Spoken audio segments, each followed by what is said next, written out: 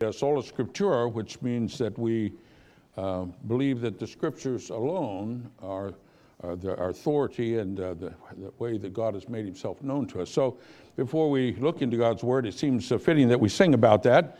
Hymn number 146, Break Thou the Bread of Life. When I was growing up, we knew this song. It seemed like it was always a communion hymn because we were breaking bread. It's really not that. The bread of life is talking about God's Word, as you'll see as we sing it. Let's sing it at number 146.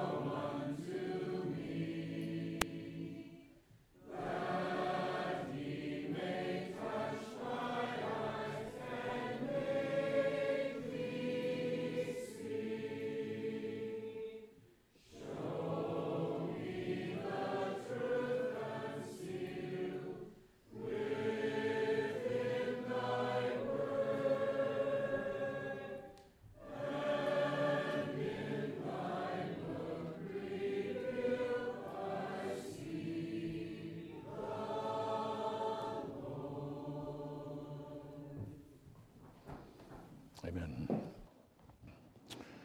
Turn your Bibles, if you will, to Matthew 21 again.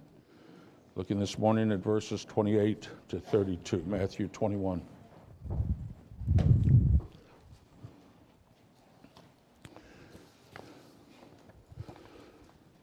This morning we have a very brief little text. So I thought I could probably get away by singing 6 or 7 hymns. We're in a section of Matthew's Gospel in which Jesus told several short parables.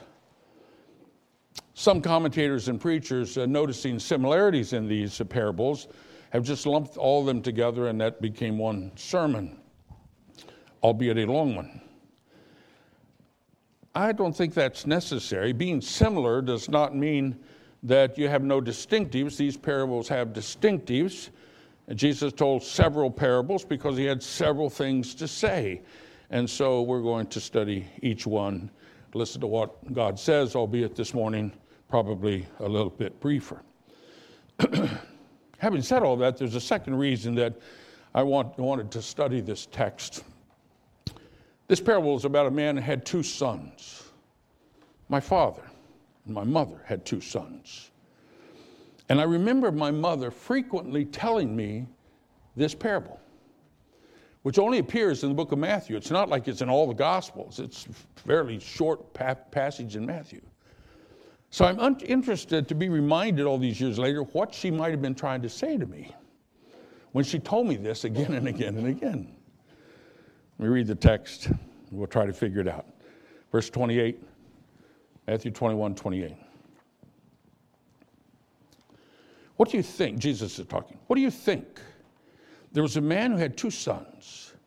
He went to the first and said, "Son, go and work today in the vineyard." "I will not," he answered. But later he changed his mind and went.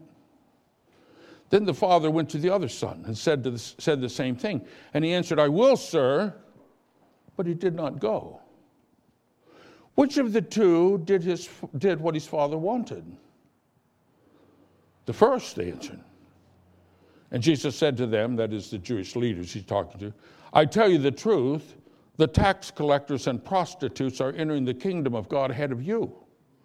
For John came to you to show you the way of righteousness, and you did not believe him. But the tax collectors and the prostitutes did.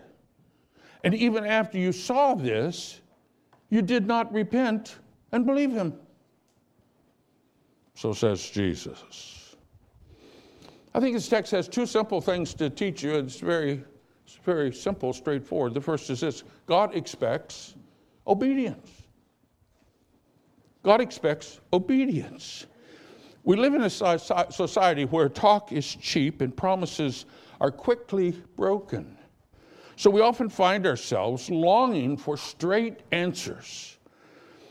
But in the midst of all the double talk and delay, things never seem to get done. That concerns us. And God has the same concern. Jesus explains this to us in his parable. There are 2 sons. The father comes to one and tells him to go work in the vineyard. And he refuses. "No, sir, I will not." The father says to the other son, "Go to work in the vineyard." And he says, "Yes, sir, I will."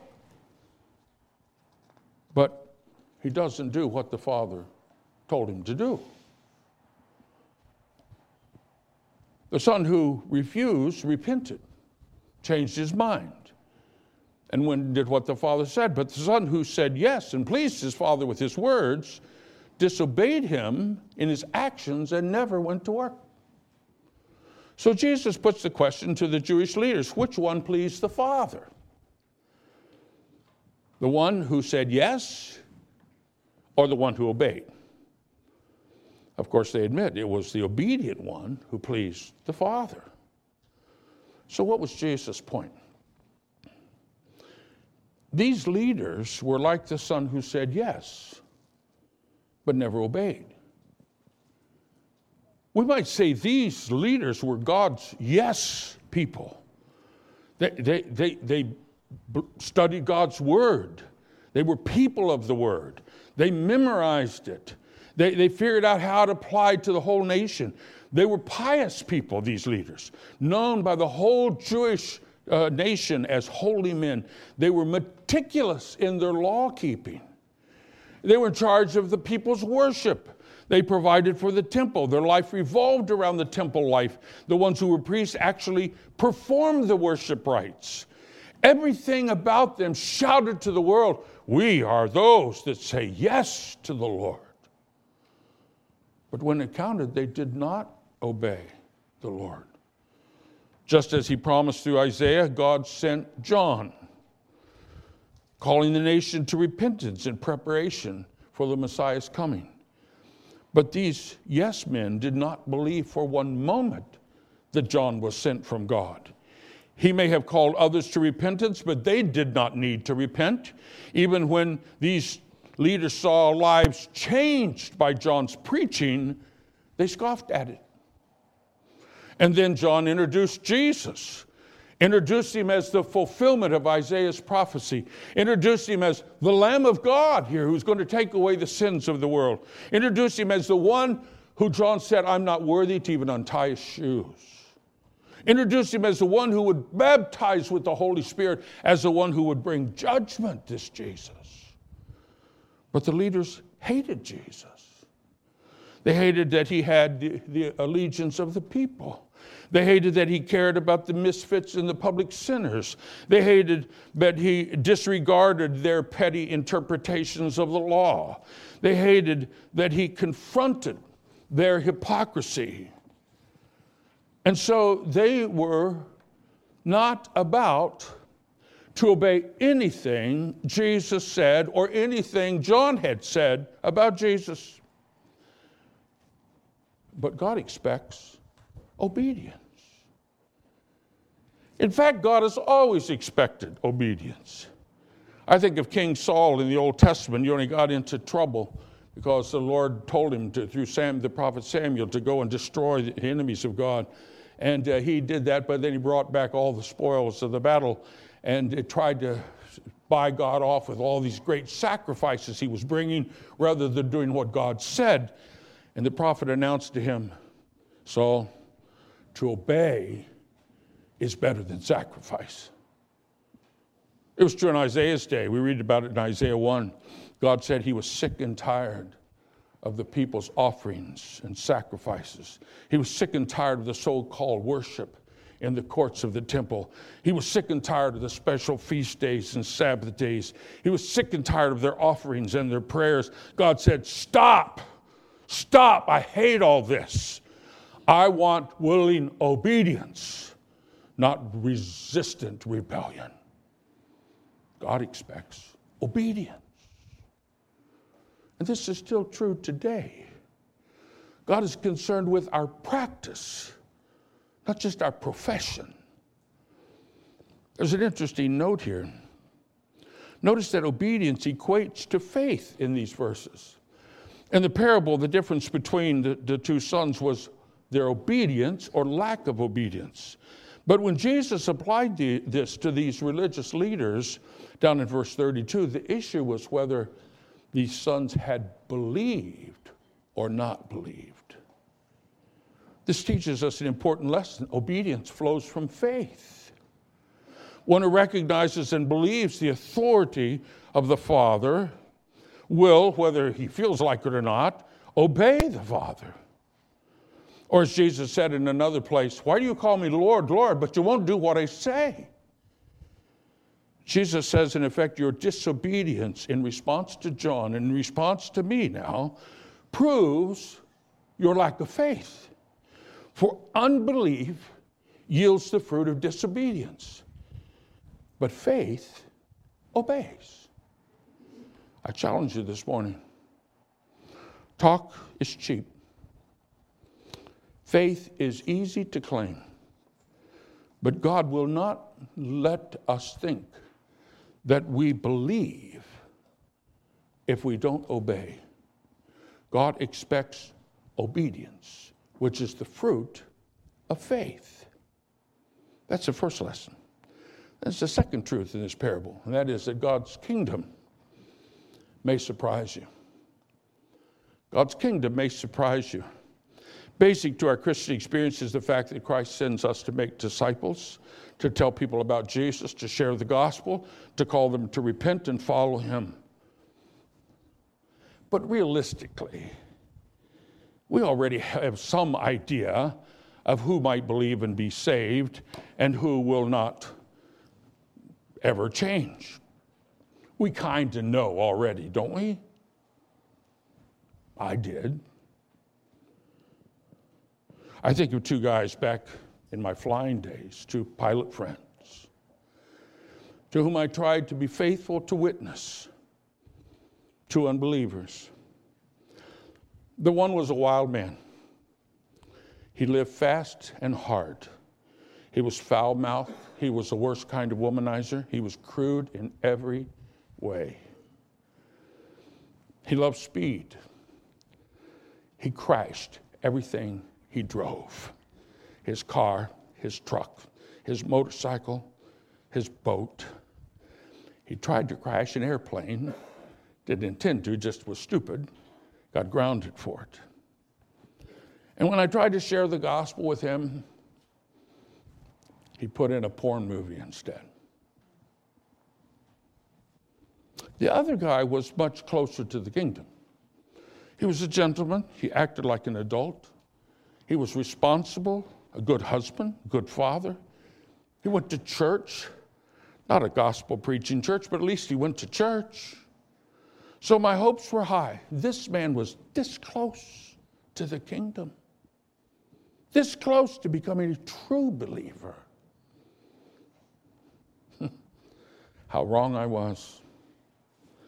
Fast forward a couple of years, and the crude wild man is talking to the commander of this whole huge unit, talking to him about the faith, challenging the commander, well, why don't you read your Bible instead of all this other stuff that you read?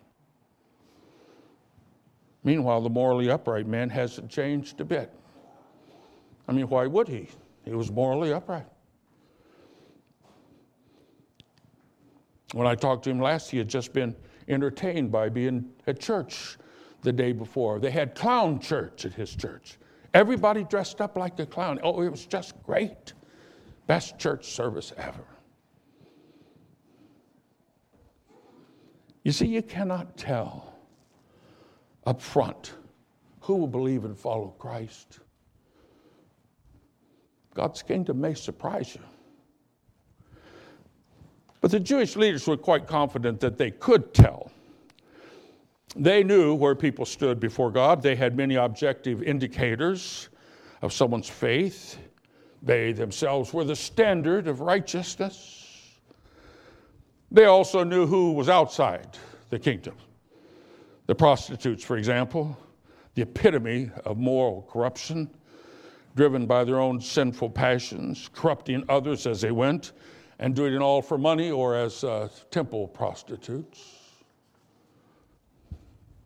And of course, then there's the tax collectors, swindlers, robbing people of their money, traitors, cooperating with the pagan government against their own people. These public sinners were just like the first son, quickly refusing, I will not do what the Father says.